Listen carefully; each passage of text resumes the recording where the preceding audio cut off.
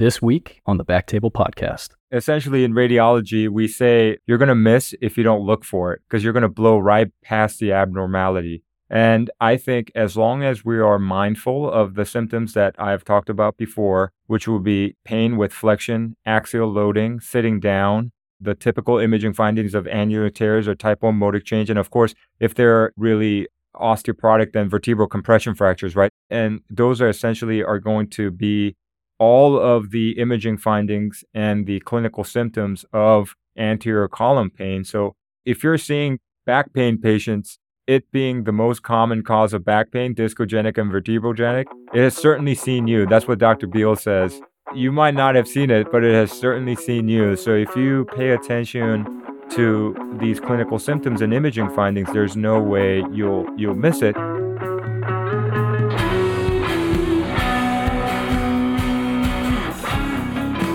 Hello, everyone, and welcome to the Backtable MSK Podcast, your source for all things musculoskeletal. You can find all previous episodes of our show on Spotify, Apple Podcasts, and on backtable.com. First, a brief message from our sponsor. RadPad was developed by physicians for physicians, clinically proven radiation protection during cine and digital subtraction angiography. Don't bet your career or your health on anything less. Trust RadPad radiation protection shields for all your fluoro-guided interventions. See radpad.com for more information and contact info@radpad.com for a free radiation evaluation and a no-brainer radiation protection cap. And don't forget to tell them that you heard about it on the Backtable Podcast. Now, back to the show. This is your host, Jacob Fleming, and today I'm happy to have on the show interventional musculoskeletal radiologist Dr. Edward Yoon, who's the Chief of Interventional Radiology at Hospital for Special Surgery. Dr. Yoon, welcome to the show. Thank you. Thank you so much for having me. Really excited to have you, and for a variety of reasons. And one is the very interesting title that you have, which is Chief of Interventional Radiology at one of the largest orthopedic hospitals in not just the country, but the world. And so I really do want to hear all about that. First, I'd like to just hear about your background and training, where you grew up, what your path has been like, and how'd you get interested in the world of musculoskeletal intervention? Yeah, so I originally trained here as a musculoskeletal fellow first before doing a interventional spine and musculoskeletal fellowship with Dr. Douglas Beal, who you'll be likely joining next year if I'm not mistaken.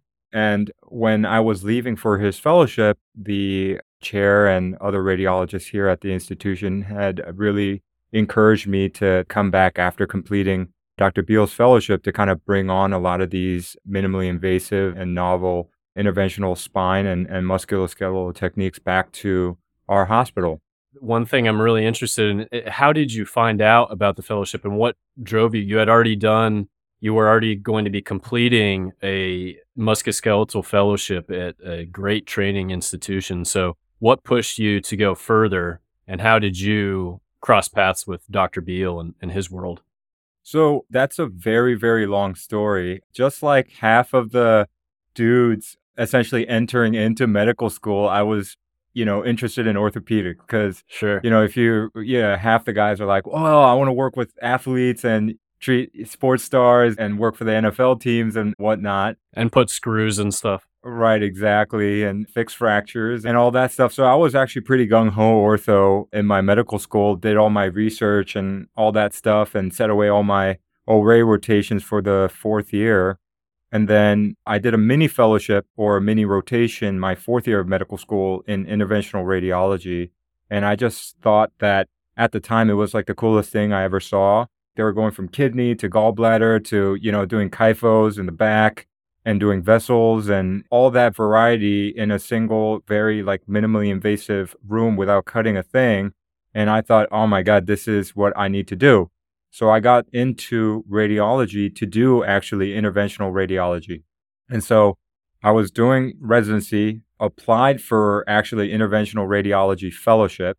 So back in my time, it was before all the direct pathways. I mean, there were a few around the country, but now it's its own separate residency that you can apply into, right? So I interviewed and all that stuff, and for some reason, after interviewing at 15 different locations, I ended up not matching. And the chances of that is, especially for my year, was extremely low because I think the number of spots available for the interventional radiology fellowship and the number of applicants was essentially almost like 1 to 1. So I was, I guess, one of the handful that didn't match into IR that year. And especially since I had interviewed at 15 different places, especially most of them at a very kind of high end academic institutions around the country, I was quite shocked.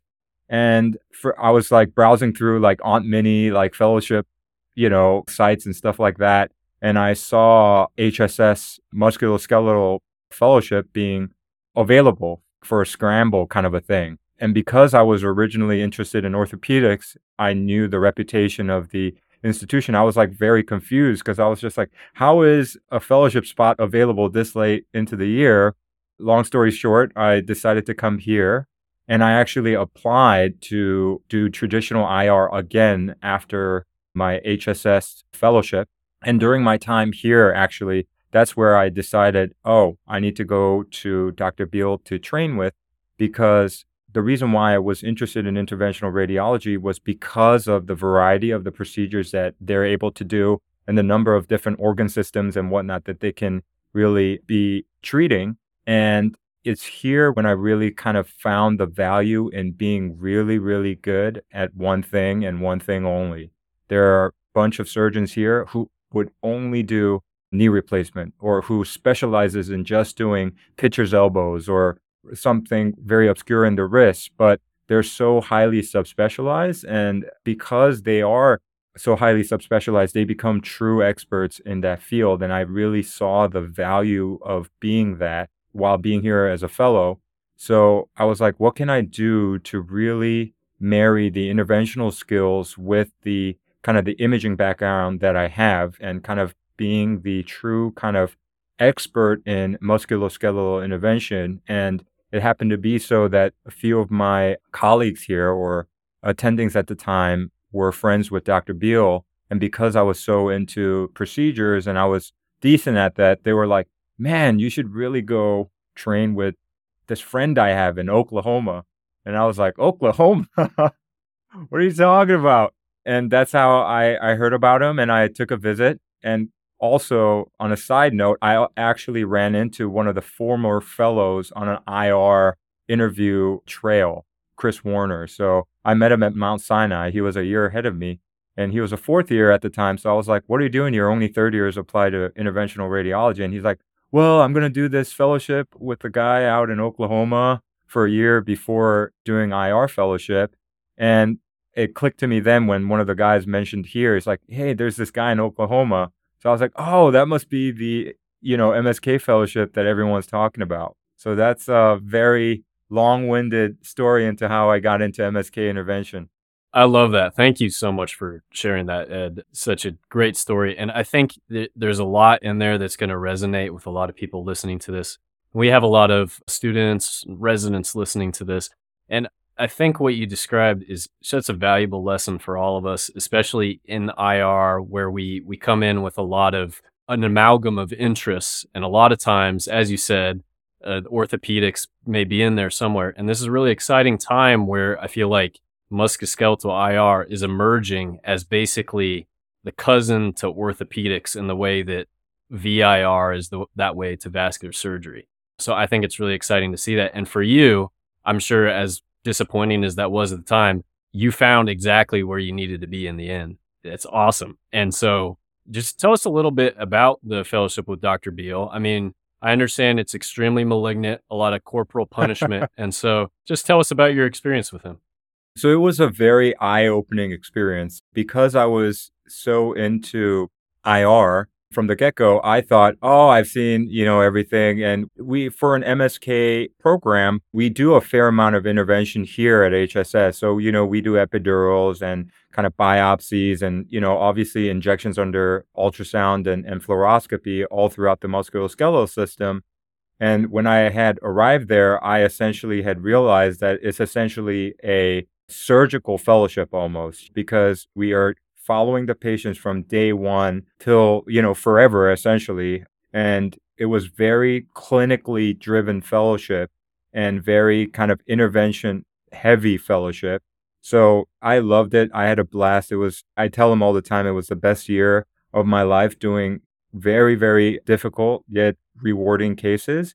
And because of that, I was able to, and I think interventional radiologists, we get very good at image guiding and visualizing things in our mind in a three-dimensional way and putting a needle into exactly where it needs to go. I think is a transferable skill. So once you develop that skill, you can essentially apply it to any other aspect, even if it is a new procedure, as long as you know the anatomy and the potential kind of danger areas. And that's where kind of the image-based training that we have gives a lot of help in that we know where all the nerves are. We know all the vessels are. These are the potential things that we should not cross. And especially if we're approaching those structures under image guidance, I think there's no one better suited to do some of these interventions.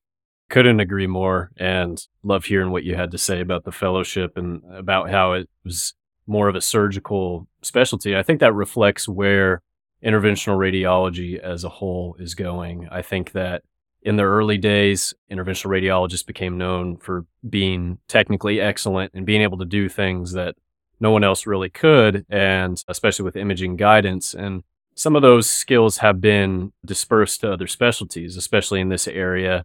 I've heard Dr. Beal say there are at least 9 different specialties practicing what we would refer to as interventional pain or interventional spine. So you have even neurologists, psychiatrists, and family practice doctors, some of them getting into this. And there's a lot we could probably talk about that for an entire show on its own. But I really like the aspect that the training for this really needs to go into the surgical realm, not just in terms of using some of these surgical techniques, but just having that total patient ownership and solving whatever complication kind of comes up and just dealing with the entire clinical aspect. I did want to share with you, I heard colleagues say this somewhat recently. And I just thought it was great. They referred to Dr. Beal's fellowship as the Miami Vascular of MSK. And I thought that was a pretty badass description. What do you think about that? Yeah, I mean, obviously, Miami Vascular is one of the top IR programs in the country. And I think they became that way and they were able to do that because they were so clinically driven. Agree completely. And at this point, with 9 different specialties, like you said, that can kind of do the same thing that we do. I mean, hopefully, I think Dr. Beal's training is going to set you apart a little bit in terms of technical aspects and whatnot. But in terms of patient ownership, because that's where the battle is, we can all get along. But I think right now it's going to be the battle of whoever is going to take care of their patients best. Because nobody's going to refer out, back in the day, nobody else had the access to the fluoroscopy suite. So they had to refer out these procedures because if they don't have the equipment to do so, they weren't able to do the procedure. Now everyone has a fluoroscopy, everyone has access to ultrasound machines and whatnot.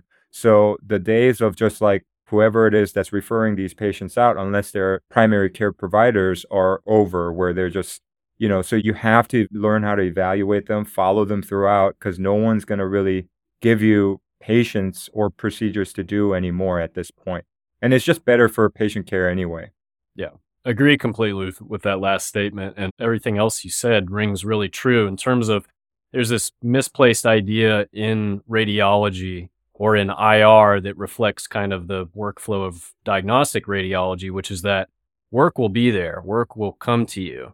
And I would say, yeah, I think that's true as a hospital based IR, but if you don't build that practice, you're not really going to like what's going to come to you necessarily. So, but that's a good place to segue. I did want to hear a little bit about what's your practice like at HSS. And also, you were named chief of IR very soon after starting as faculty. So, what was it like to kind of assume that responsibility and how have you kind of gone about all that? So, I was blessed to be promoted so quickly. I think one of the reasons was there was a lot of support. I think I mentioned that when I was leaving for Dr. Beal's fellowship, that a lot of my colleagues were like, hey, you should really bring all the stuff that he's doing out there back to HSS. And I think once I got back, I had a whole nother skill set that I could really kind of provide to some of these patients that are coming to this hospital. And HSS, by reputation and by all the metrics, is supposed to be the number one orthopedic hospital in the world. And I feel like if we are the number one orthopedic hospital in the world, we should be able to offer number one interventional musculoskeletal radiology services to the hospital as well, instead of the patients having to go out somewhere. We should always be at the cutting edge of everything. And because of my training with Dr. Beal, where I was able to learn new techniques and be really up to date with a lot of these new therapies and interventions that were coming out to treat diseases that we weren't really paying attention to, that's where what really helped me to advance in my career. And once I got back, with the support of a lot of my colleagues, of course, and the orthopedic surgeons, I was able to be promoted to that position, which I'm very thankful for. Fantastic. And tell us a little bit about the successes, the setbacks, and kind of the goals you've had. I love the vision that you just laid out. And even in the most ideal situation, you always run into kind of roadblocks and everything. So, yeah, tell us about kind of the ups and downs of that. Yeah, and I think, when you come to these big institutions, there's a lot of obviously turf battles and a lot of inertia in the way. So essentially, when I came back to HSS, given that it's a big academic place, I think we have over 130 orthopedists now. We have over 20 physiatrists and over 10 or something like that, interventional pain management folks from anesthesia as well. So it's a very, very big group. And in a big hospital like that, there are a lot of set rules and things were being done a certain way. And because I was trained to do a lot of these novel therapies and techniques, a lot of the people can be kind of raising an eyebrow into, hey, what are you doing, kind of a thing. And that's where really kind of being out there and communicating with your surgical colleagues and other physiatrists and pain management folks with data and a lot of new published data really helps to kind of push some of these new therapies forward. So that's what I tried doing when I first got back, to essentially meet up with every orthopedic spine surgeon and to meet up with the head of physiatry as well as the pain management group to kind of share what I had learned in Oklahoma and some of the new things that I had learned and what they thought about it, because they're real experts in the field that they're in as well. So in the field of interventional pain, I know there are a lot of new therapies and techniques that are coming out, but we also have to be very vigilant and be systematic in adopting some of these new therapies and not going in blind thinking that it will work just because somebody else says it will work. And that's the way I kind of approached it.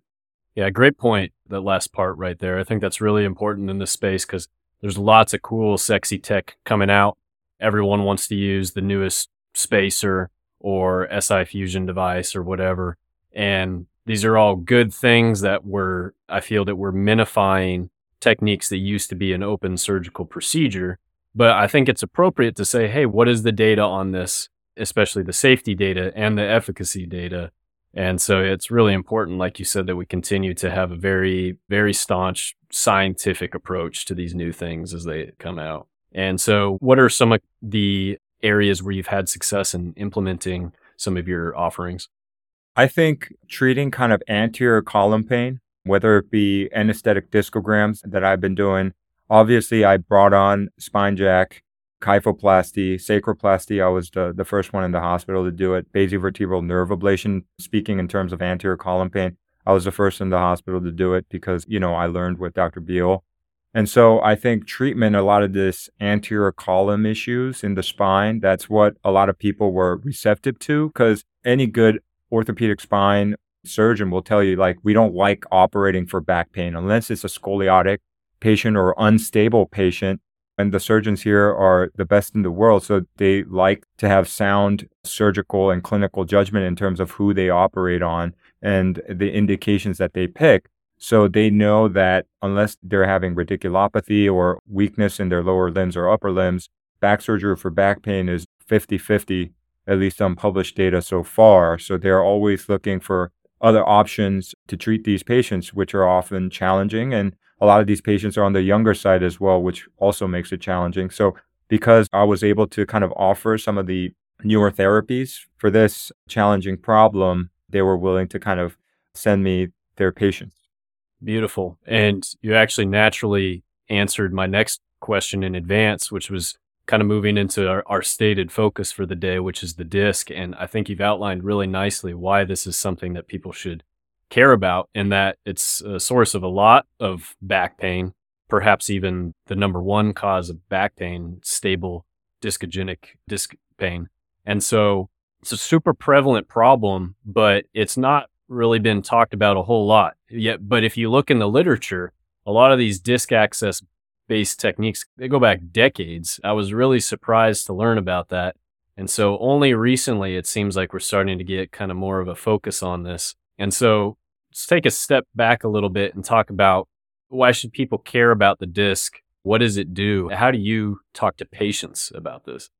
Yeah, so as you mentioned, I think it's well known that it's the most common cause of low back pain, low axial chronic back pain. And so it is the most common, yet it's the area where we lack a lot of good therapies for, and yet there hasn't been, it's like the holy grail, right? We still haven't solved fully how to treat degenerative disc disease, you know? And so as we know that as the patients get older, the pain source goes from the disc to the facets. So a lot of majority of these 30, 40, 50-year-olds with chronic axial back pain is going to be discogenic in nature. And because we don't have the therapies yet to fully treat some of these issues, that's where the difficulty comes. And obviously, we're making a lot of new techniques which are coming out that seems to be promising, but nothing has kind of solved it wholly like a kyphoplasty would for a vertebral compression fracture, right? So it's still a very difficult process for the patients to go through. And sometimes it works, it's great. Sometimes the patients, it's disappointing, but you have to be realistic with them in that, okay, 75%, and that's where the literature really comes in that if you know your literature, you can at least quote them, hey, 3 out of the 4 patients in this trial with, let's say 218 patients were responders, and their average pain response was decrease in pain is to about 65 to 70%. So when I'm having these discussions with patients, I essentially just recite them the data that has been available to me so far. Fantastic. One of the challenging things about the disc, it seems like you said, it's not a one size fits all sort of thing. And when we look at degenerative disc disease, it's a kind of heterogeneous. And so an 86-year-old with a completely collapsed modified Fuhrman grade 8 disc and aneurysthesis is different than a 35-year-old with some desiccation and annular fissures and stuff like that. So what you're alluding to and looking at these trials and the numbers they give us, it comes back to very careful patient selection. So you're a musculoskeletal radiologist through and through. Tell us about, how do you work up these patients? Do you just get the MRI? Do you do anything more special? I've heard some interesting stuff about like MR spectroscopy. Any kind of secret sauce that you're using to try to evaluate these patients? Well, I think typically patients with discogenic back pain, it goes back to evaluating the symptoms first, right? Because and like I tell my patients, if you scan 100 people walking down the street without any back pain or leg pain at all, you'll find all sorts of herniations, annular fissures, facet arthritis, pinched nerves, right? So that's what makes spine care very challenging in that, okay, if there's osteoarthritic change in the hip joint and they hurt in the hip, they've gotten a few hip injections and that has helped. We have narrowed down the etiology of their pain to their hip, and they can get a hip replacement if their cartilage has worn down. But in spine, unless they're 18 or 20-year-olds with just single-level degenerative disc disease or patients with just right-sided sciatica with right-sided herniated disc, overall, the chronic low back pain patients are difficult to evaluate just off of imaging because there's so many different findings, especially as you get older.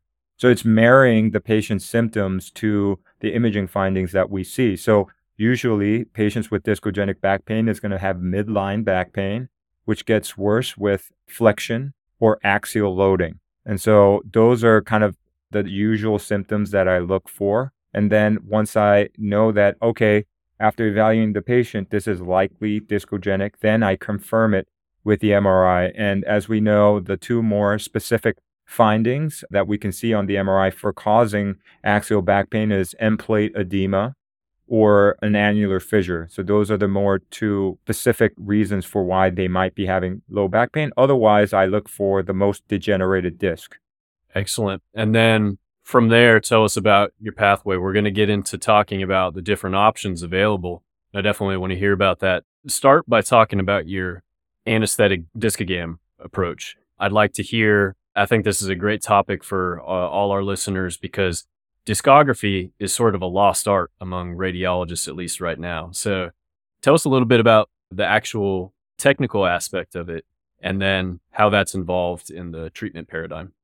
Sure. And I think discography is becoming a lost art, obviously, because of some of the published data talking about accelerated disc degeneration once the annulus has been disrupted by a needle. And especially if you use a bigger needle, there's a higher chance of the disc degenerating. But same thing with any type of procedures that we do, there's always benefits and risks, right? So that's the discussion I have with some of the patients in that, okay, if we do a knee injection, we know that some of the anesthetics that we use and even steroids can be chondrotoxic. So does that mean we do not do knee injections for patients with osteoarthritic change, even with kids that are having severe inflammatory response secondary to juvenile idiopathic arthropathy? We'll treat them with intra-articular injection of steroids. So it's kind of weighing the risks versus the benefits in that, hey, are you having 1 out of 2 pain? If you're having 1 or 2 out of 10 pain and you can get by with Advil, we're not going to do anything to the disc. You're getting physical therapy, and most discogenic pain will hopefully burn out in the next few years as more than likely. But for instance, I have one figure skater who came to me. She had a history of Sherman's disease, essentially, where the end plates are irregular and she has a little bit of kyphosis. It's not a complete Sherman's in that she didn't have the severe kyphosis that we normally see, but she had multi-level degenerative disc disease in the thoracic spine. And she had gone to all these world-renowned places where she had epidurals, medial branch blocks, even PRP injections, ablations, you name it, she's had it. And on patients like that, yes, we know that the disc might degenerate a little faster, but at that point, she's not able to function and do the things that she really wants to do. And so that's the real discussion I have with them. Yes, there is a risk of early disc degeneration, but at the same time, you already have degenerated discs at that level.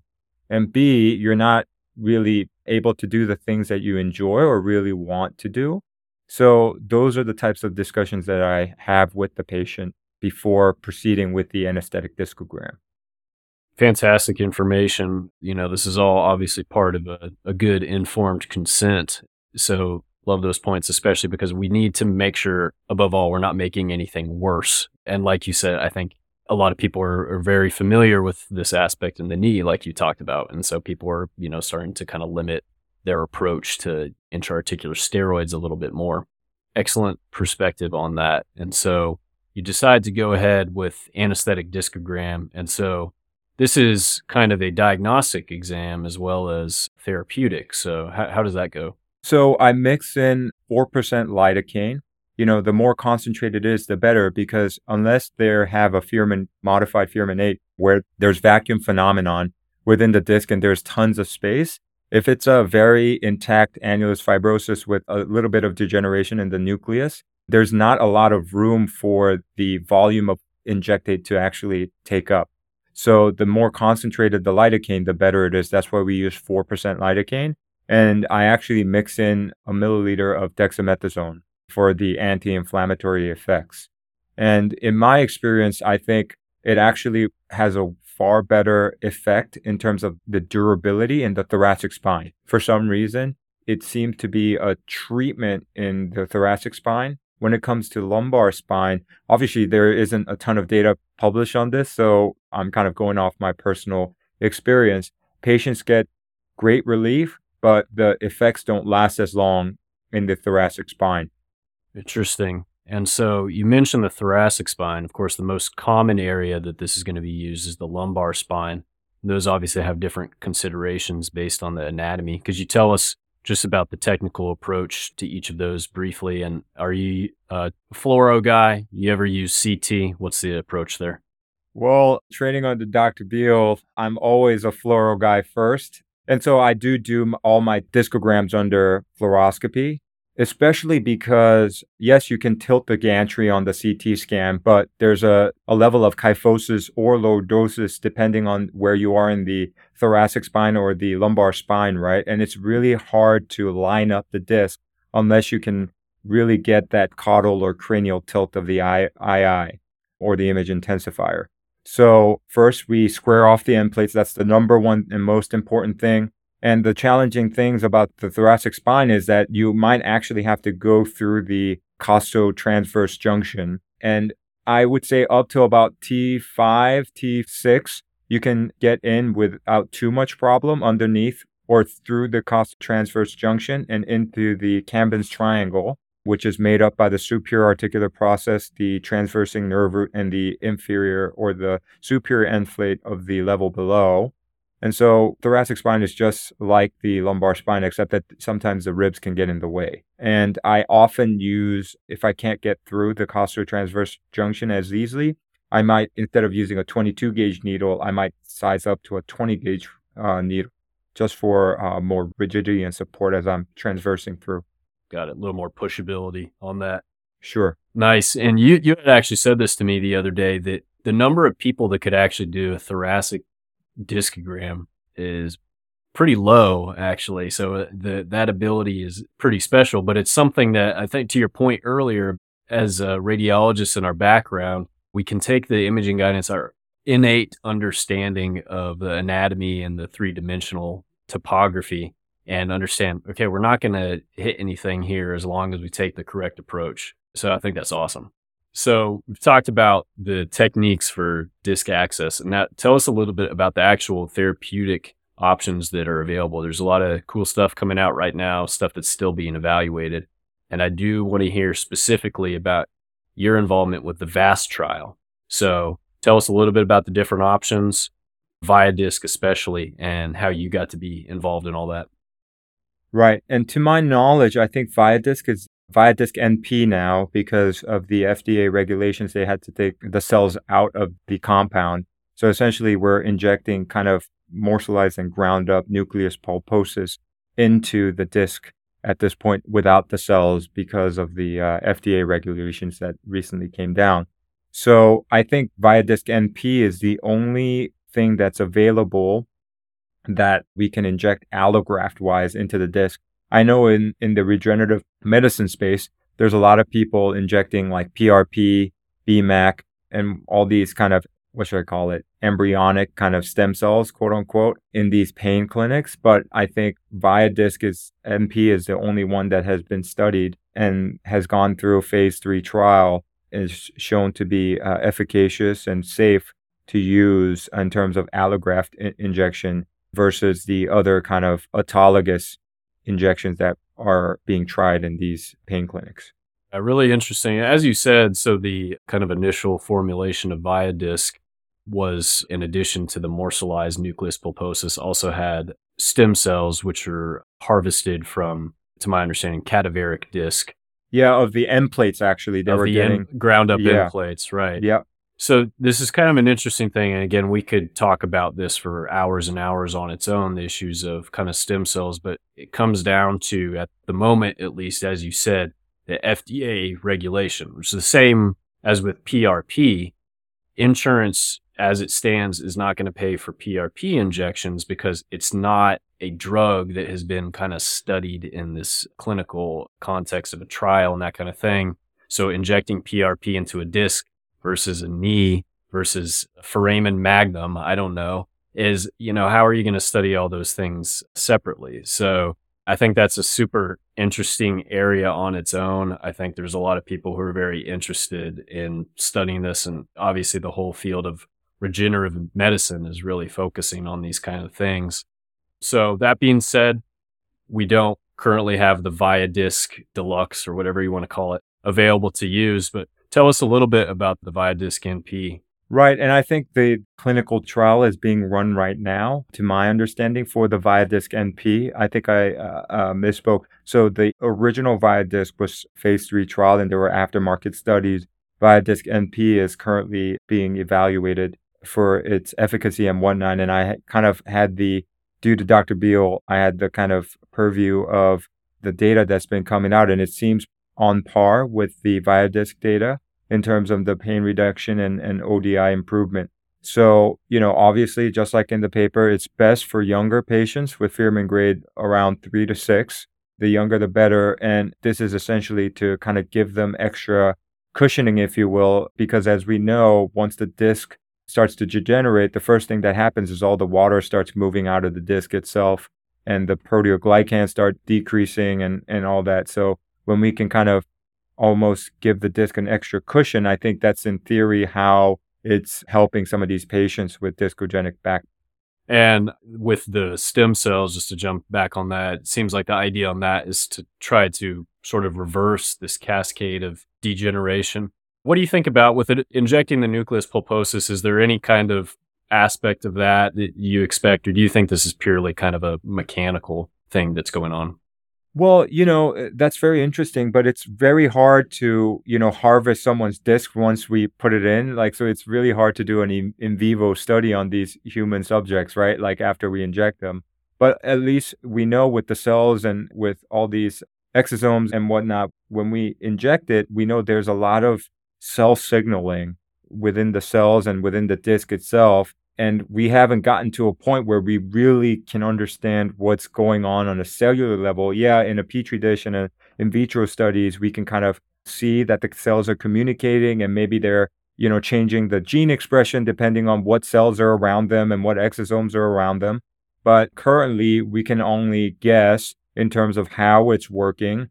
And NP, or Viadisc NP, because it doesn't have any cells to begin with, I don't know if it's truly regenerating the disc versus providing that extra cushion and the extra water content for the disc itself.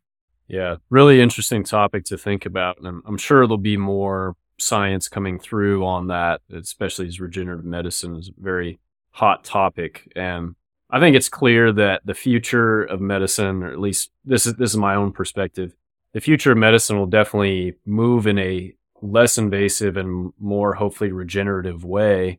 As much as guys like us love hardware and love cool devices to get hardware in and stabilize problems, if we can, stop the cascade at some point, that's kind of like the holy grail of what we're trying to do with minimally invasive medicine. But like you said, I'm sure there's going to be a lot more basic and translational science that's going to happen between now and that distant, a lot of very scary biochemical signaling pathway diagrams that probably give us all some PTSD to biochem in college, at least me personally. Yeah, I mean, who knows? Yeah, in a few years, we'll get to a point where we know the exact genome that causes degenerative disc disease and we can like almost splice it out. Yeah. I feel like that's certainly a possibility in the future. And an interventional radiologist will probably be the first to do it. Yeah. So awesome. You had that exposure being involved with the VAST trial. And so the results are out. It was in Pain Physician Journal in 2021. As you said, more data cooking on the Viadisc NP. And so that's just kind of one or two options that are available. And you mentioned kind of the BMAC, PRP, and these other kind of things that are available as well. And just to give a little preview, Dr. Beal has mentioned before the aspect of intradiscal hydrogel. And that's definitely something we'll cover on the show later. We're actually having your colleague or maybe nemesis, Olivier Clerc, on later on. So we'll get kind of more of the scoop on the hydrogel fix-a-flat. Sure. So tell us, is your practice currently sort of anesthetic discogram to confirm and possibly treat? And then in which patients would you offer any of the other intradiscal therapies? Well, I think you had mentioned this already. In the regenerative pain space, the insurance companies don't cover these therapies, even though they will cover hundreds and thousands of dollars worth of hardware and surgery. They refuse to pay for some of these more novel therapies that are far less invasive and far less costly for the healthcare system. But I hope that in the future, we can kind of get to a place where there's enough data and we do enough studies so that these therapies are available to the patients that can't afford it. Because essentially, at this point, for Viadisc NP, unless they're a Medicare patient, you essentially would have to charge them cash, which is tens of thousands of dollars, including facility fees and the product and all that stuff. So I offer it to some of my patients who are Medicare covered, but most of the patients who need this are patients in their 20s and 30s and 40s. And, it's very hard to have a discussion with somebody if it's absolutely not going to be 100% effective in treating this pain, which I'm not sure of. I think in the Viadex study, there was about a 70 to 75% responder rate with great pain response. So if you're 1 out of 4, it's really hard to be like, hey, the whole procedure is going to cost $20,000, $30,000, and 1 in 4 chance it might not work. I just don't Yeah, feel it's a hard comfortable. sell. Right, it's a very hard sell. So currently, I'm getting away with mostly anesthetic discograms for a lot of these patients. And actually, I think you've talked about basivertebral nerve ablation before, but I've been using anesthetic discogram to kind of solidify the diagnosis in some of these patients with kind of multi-originated back pain. Because I think if you're 60, you're going to have a little bit of facet pain. You're going to have a little bit of vertebrogenic back pain. You're going to have a little bit of neurogenic claudication. So I think in some of those patients with multifocal back pain, it kind of helps me in diagnosing anterior column pain and be like, hey, you tried the medial branch block for the facet originated pain. Okay, you did, some of the back pain went away, but then there's still that anterior or midline back pain. Let's see if it numbs out with the anesthetic discogram. Boom, the pain went away. Okay, let's set you up for basivertebral nerve ablation if you have the type 1 or type 2 modic change. So I've been using the anesthetic discogram for a lot of those patients as a confirmation of diagnosis rather than treating them to get them to the Viadisc as much as, or intradiscal therapy as much as I want to. It's just financially not possible for most patients. Yeah, thanks for all that explanation, on kind of the overlap or lack thereof of the patients who need these therapies and the patients who are covered for it under Medicare, which is kind of interesting. And just a sidebar of that, is that just because private payers haven't jumped on with covering it as well? Right, exactly. Medicare's it for now. And because a lot of it's like the PRP injection, it's going to be deemed as experimental. And, even basivertebral nerve ablation, even with its extensive data and publications and whatnot, even then, it takes a few months sometimes to get it approved by the commercial payers. And sometimes it just gets denied outright, even though you go through even like outside review. It's very frustrating. I hope with time, those kind of things will become less prominent. But one thing we've seen in the interventional radiology community is like, these are fights that kind of have to be fought. And unfortunately, I see on the SIR digest every once in a while, hey, this company is trying to deny uterine vein embolization, basically related to pelvic venous congestion and other things like this, denying UFEs, or PAE is much more common, but even UFEs. It's like, we've been doing this for decades. The data is really good. This is a great procedure. We're still having to fight this. Is really, it's really aggravating. And so I hope that we can really work on continuing to push out solid data and get these to be more accepted by the payers. And they're obviously not in a real rush to do this, but hopefully with wider adoption of these therapies and the demand from patients for them to be available, I hope that we'll start to see that change with time. That's the optimist in me. And I do want to talk about, you brought up basivertebral nerve ablation, which is another great topic we're hoping to cover in depth soon. This overlap between discogenic and vertebrogenic back pain, which gets back to your earlier point about anterior column pain. The diagnosis of these is really can be difficult to elucidate. And so it seems all to be related. I mean, we have the disc sort of in-plate complex. And so these things, seems to me it's on more of a spectrum than anything. And really using the clinical findings in conjunction with the imaging findings, namely the modic changes or lack thereof, and then combining that with the anesthetic discogram to confirm that level is the pain generator. You can sort of decide from there what's your better option to use, whether that's going to something to treat vertebrogenic pain or maybe into intradiscal therapy, kind of depending on all that. So What do you think about that? I mean, it seems like a kind of a difficult diagnostic conundrum between those two types of pain. Right. And obviously, in the SMART trial and Intercept trial and all those trials, essentially, they've kind of related the vertebrogenic pain to the modic changes. Now, my question is, and we don't know the answer to this, if there is an absence of modic change, does that mean that there is no vertebrogenic pain component? I don't think so, Mhm. personally, because there's Schmerl's nodes all the time without modic change. And obviously, we know that the disc communicates with the end plate, and there's a lot of vascularity that comes down, and that's where the nutrients come down. And we know that the sinovertebral and basovertebral nerve plexus clearly communicates within the disc and the end plate.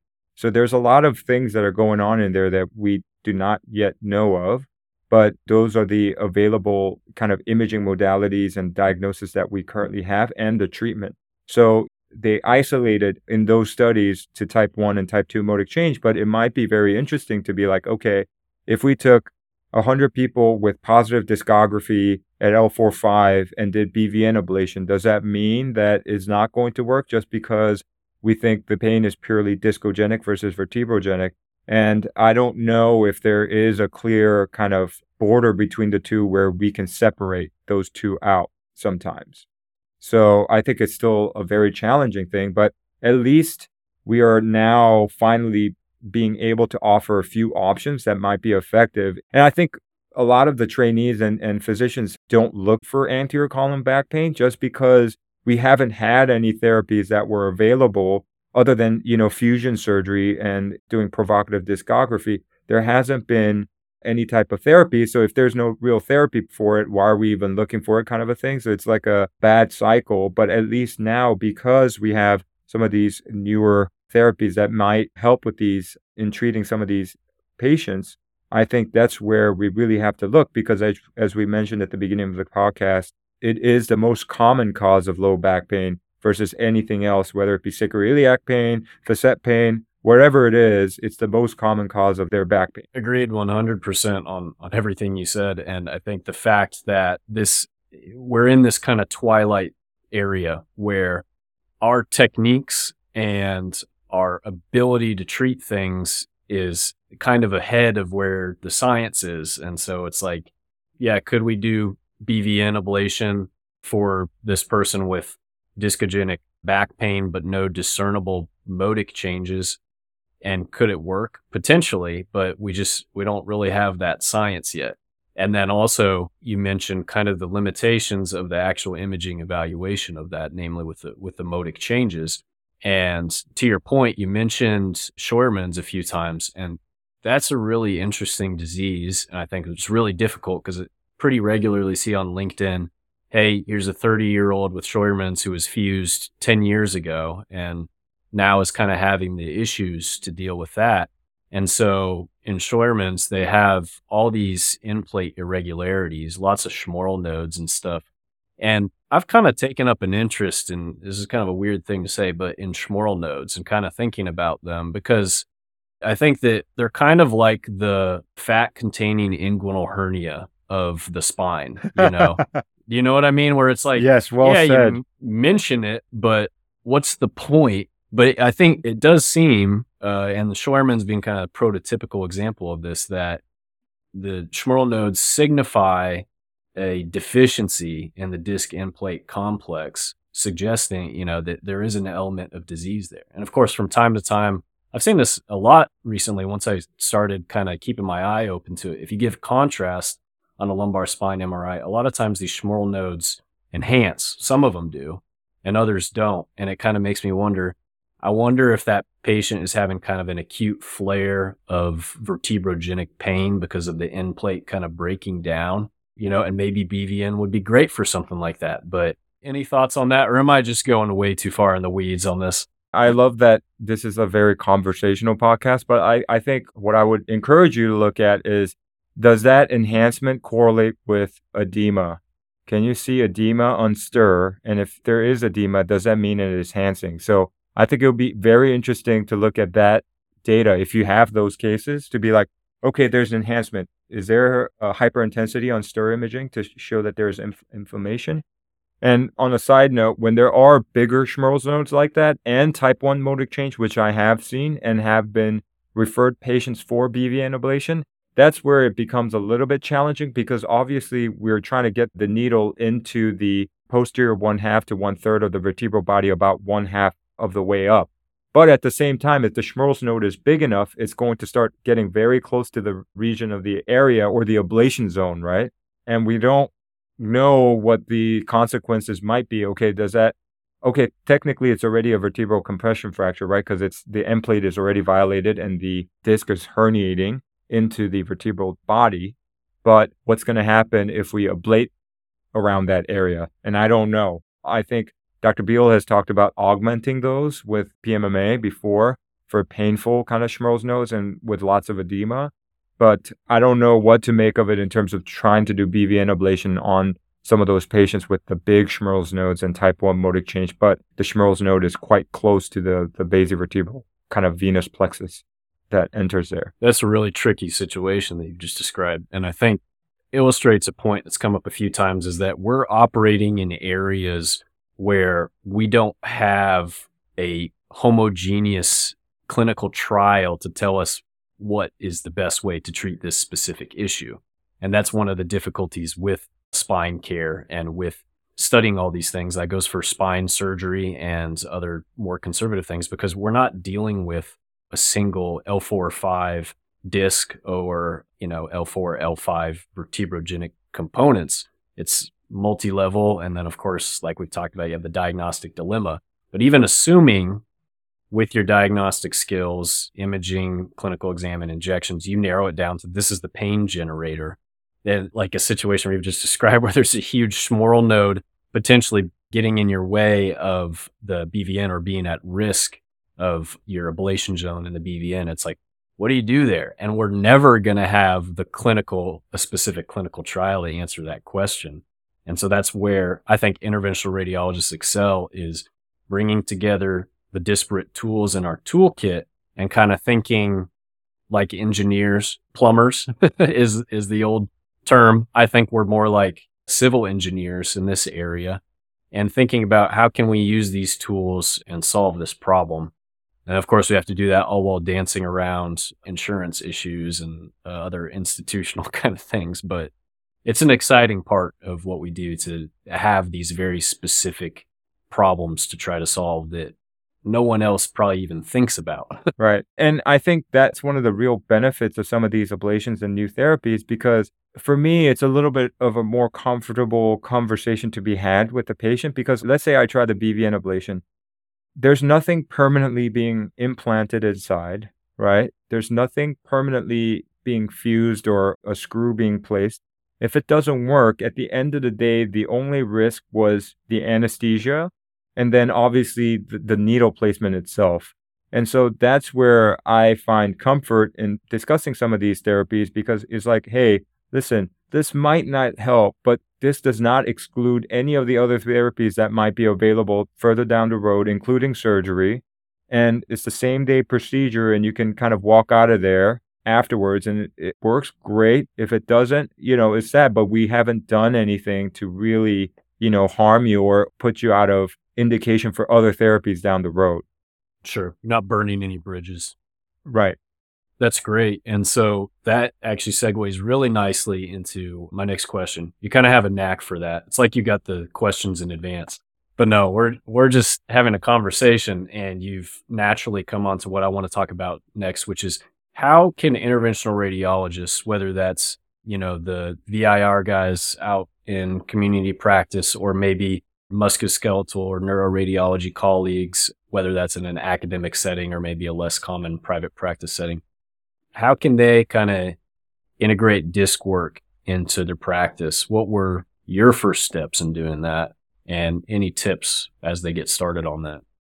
It's interesting that you mentioned that, because essentially in radiology, we say, like your attendings will tell you, I'm sure, you're going to miss if you don't look for it, right? Because you're going to blow right past the abnormality. And I think as long as we are mindful of the symptoms that I've talked about before, which will be, pain with flexion, axial loading, sitting down, the typical imaging findings of annular tears or type 1 motor change. And of course, if they're really osteoporotic, then vertebral compression fractures, right? And those are essentially are going to be all of the imaging findings and the clinical symptoms of anterior column pain. So if you're seeing back pain patients, it being the most common cause of back pain, discogenic and vertebrogenic, there's no way it has certainly seen you. That's what Dr. Beal says. If you might not have seen it, but it has certainly seen you. So if you pay attention to these clinical symptoms and imaging findings, there's no way you'll miss it. And then once you can diagnose it, then you can offer some of these, therapies for it. That's awesome. And I really agree with that. And that's something I've really been trying to do ever since I got interested in this area is when I'm reading the diagnostic imaging, I make it sort of an exercise for myself. How would I treat what's going on here? Or what are the potential pain generators? And I was talking to Dr. Michaels about this a few months ago. I feel like once you stop looking at the spine MRI as just this intimidating thing with just a million things you have to talk about and more of a puzzle of what are the things here that could be causing trouble and kind of what's the most likely. Personally, I started sort of thinking about what are the potential causes of axial back pain? What are the potential causes of radicular type pain? I feel like if you break that down a little bit, you've already separated it almost into anterior column and more sort of posterior column issues or issues of the nerves themselves being compressed. You have any kind of special approach when you're reading spine MRI? Any sort of, just mode that you've come on as you've started treating more of these things interventionally? Well, I think it's difficult because as radiologists, a lot of the times we haven't physically examined the patient or seen them in person. So if you're working as a radiologist and you're reading a lumbar MRI on not your own patient, unless there are very clear history or there is a very clear history and surgical or symptomatic background that's given, it's very difficult. So you just have to read what's on the film, right? And you have to take a very systematic approach and you have to come up with a routine so that you don't forget to mention something. Because sometimes the downside of okay, there's a patient coming in with right L4 radic, and a surgeon here is very good with history, so they put potential right 4 radic, and you find the finding L3-4 subarticular disc protrusion that's hitting the transversing L4 nerve root down below, and you make that finding, and then you miss this huge tumor that's in the liver, and that's what makes it difficult to be a radiologist. So as a radiologist and as a diagnostic radiologist, I recommend and I try to be very systematic and have a routine in terms of a routine search pattern in terms of how I dictate my cases. In terms of how I look at my own studies, it's a far different experience because okay, patient has 0 radiculopathy. I could really care less if there is severe stenosis at L4-5 impinging the L4 nerve root. I couldn't care, right? The patient's not hurting from it. So when I look at it that way, it makes looking at MRIs far faster than trying to look for the inguinal hernias and tumors.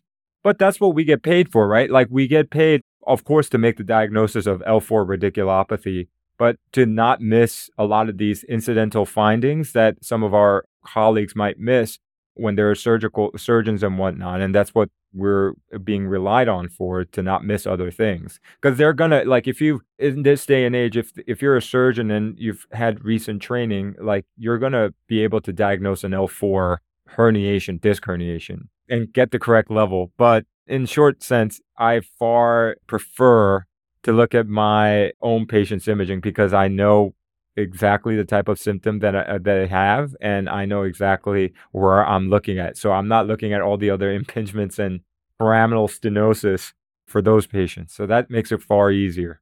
Yeah, definitely easier, I'm sure. But all those hours you spent, reading hundreds or thousands of spine MRIs and having that search pattern is what allows you to see the patient, hear what they're describing, open up their MRI, boom, there it is.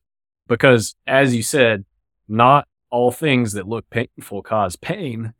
Right. And the patient's biggest complaint is not always going to be correlating with the obvious finding. And I mean, how many times have you had it? I've definitely had it a few where the history is right sciatica. and they come in and they've got like some mild stenosis at 4 or 5 on the right, and then their exiting left nerve root is just completely crushed. It's like Yeah, they're not exactly. they're not feeling that at all, and, who knows why that is exactly, but the imaging findings just do not always correlate with the clinical story. And so as interventional radiologists, we have the gift of actually talking to the patient and hearing from them exactly what it is and just zoning your focus down on that MRI. It's like having a laser in to what you need to target. Right.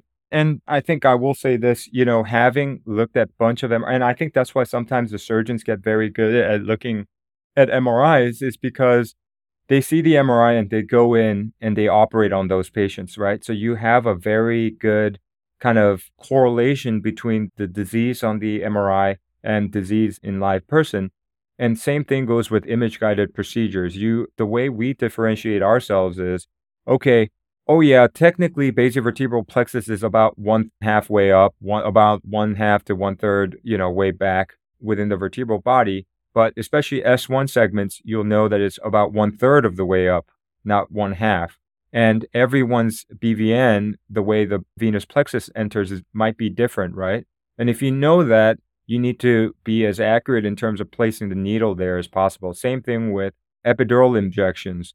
Let's say there's a herniation, intraforaminal herniation pushing the nerve up. Then you know that if you push the needle too far into the neural foramen, even in the usual safe triangle space, that posterior superior aspect of where the nerve runs, you might still pierce the cord or pierce the exiting nerve root because the herniation is pushing that up. So you have to take into account for that, right? And that's where I think the real value comes in for us, in that we're looking at the MRI and we're thinking three-dimensionally where the herniation and the nerve root is on the X-ray, even though you might not see the nerve root or the disc herniation itself. Absolutely. That's such a great point because we think and we see where that disc is and we know, okay, Camden's triangle is not, it's kind of effaced, and so you have to adjust your approach accordingly, even for something as simple as a transforaminal epidural injection. So I think that's great. I love that. I've loved that aspect of my training where I feel like the imaging has just kind of seeped more into my brain. And so you stop seeing it as much as just a collection of images as sort of a blueprint for you for what you need to do. So I agree completely on that.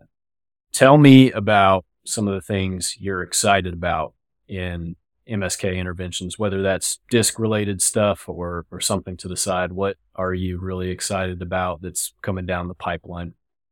I'm a sucker for vertebral augmentation because as much as I love discogenic back pain and vertebrogenic back pain, and I love doing intradiscal therapies and whatnot, I think, the reason why I love, treating vertebral compression fracture is like, without a shadow of a doubt, I can be like, it's like the hip arthroplasty of orthopedic surgery, where like with over 90% confidence, you could tell the patient you're going to feel better.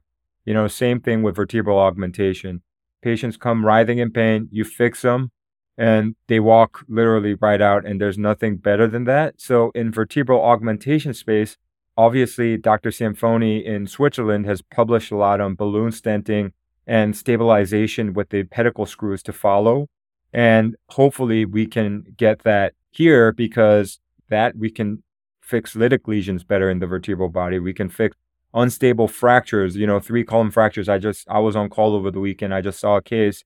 And instead of doing on a 30 or 40-year-old, like, 2 level up, 2 level down, skipping the vertebral body fusion hardware, you can place cement and two tiny little screws in to stabilize the anterior column and kind of buttress it with the posterior column, and you're done, right? So I'm very excited, and hopefully we can get that to America soon.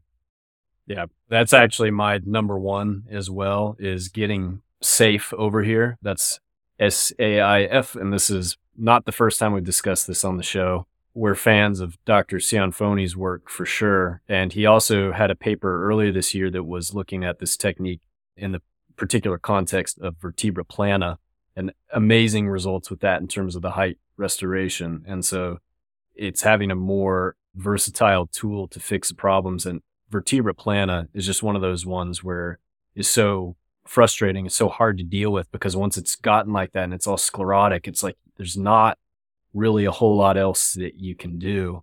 So if we can just basically balloon that thing open, put in some ovoid stents, and then fill it with cement with the screws in place to bridge it to the posterior column, I mean, it's perfect. And like you said, it also works really well for the traumatic cases. And you mentioned the idea of the spanning pedicle screw and rod construct.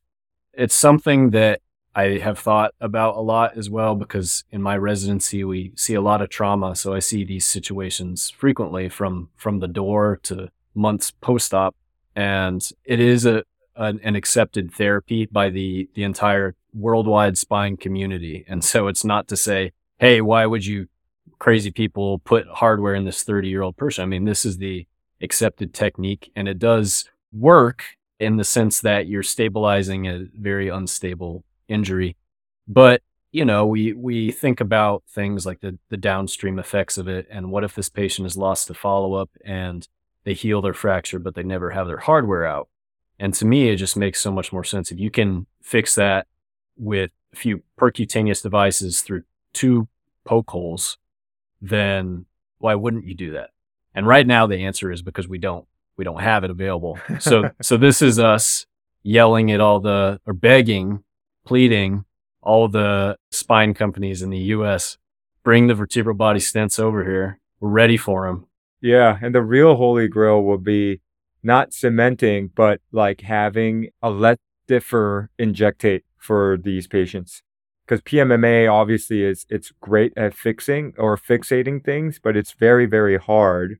So if we can have a softer construct that still has the rigidity to provide structural support initially, and as it has like osteoconductive and inductive properties, if it can incorporate into the bone rather than having this hard cement being there, I think that will be the ultimate holy grail of augmentation. So yeah, it's something that I think about all the time.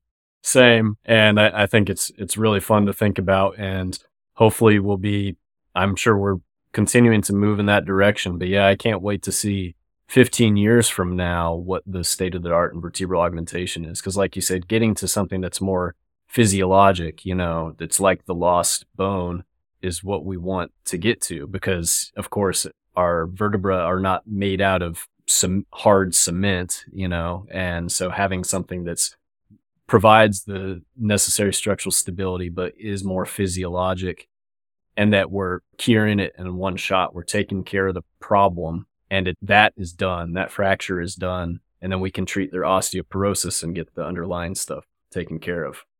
I agree. Holy grail material right there. Well, Ed, it's been an absolute pleasure having you on the show. Thoroughly enjoyed our conversation, and I think our listeners are really going to as well. So before we wrap up, any other thoughts you want to share, any projects you're working on, or anything you want to talk about? No, just thank you for having me. It's anterior column pain is something that I am really passionate about. And whether it be compression fractures or discogenic back pain or vertebrogenic back pain, I hope to see a lot of the new therapies that are going to come out in the future, and hoping to be a good steward in using some of these therapies to treat some of these more challenging patients. So thank you so much for having me. Thank you for coming on the show, and thank you for already being a great steward of these procedures and your work at the Hospital for Special Surgery, doing the specialty proud.